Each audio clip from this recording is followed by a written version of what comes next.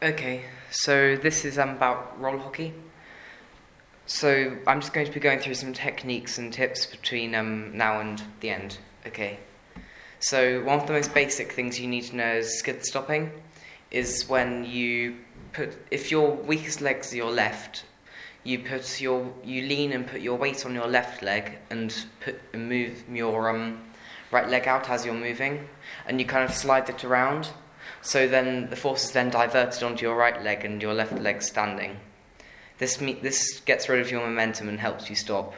This is useful for turning around and stuff, so if you need to go in the other direction, it's really helpful.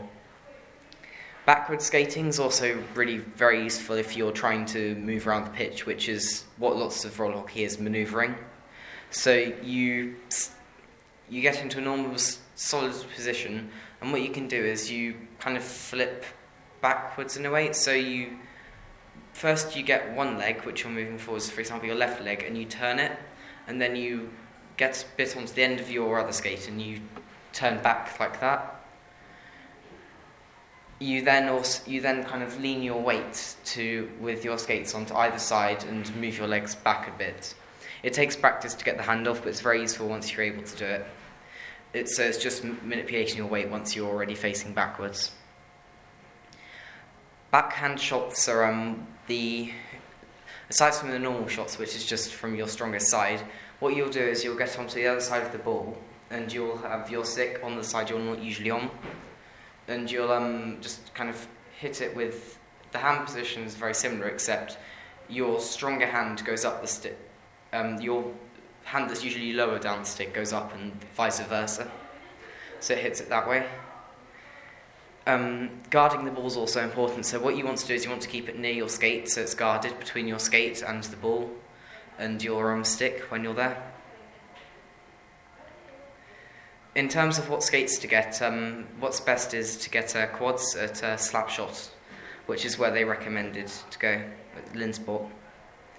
Skate wheels, you'd ideally want 85A.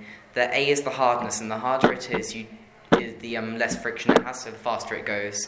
It's in turn a bit less manoeuvrable, but it's probably want to get hard skates, so I'd go for 85A personally.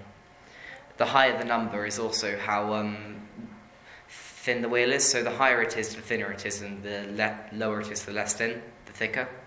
The thinner they are, the less friction, so then the faster they go, but you have less control. So ideally you want to get in the middle, which is what 85A is for a beginner. Quads versus inlines. One of the main things is probably that inlines are faster. However, quads have more manoeuvrability as well as a stopper. The quads you ideally want to use are roller hockey skates, which do not have a back stop, which recreational skates do, which means they're less manoeuvrable. But yeah, generally for starters you use quads. Fitness skates, speed skates, aggressive skates, hockey skates, and recreational skates are all types of roller inline skates. However, hockey skates are what you want to use for roller hockey.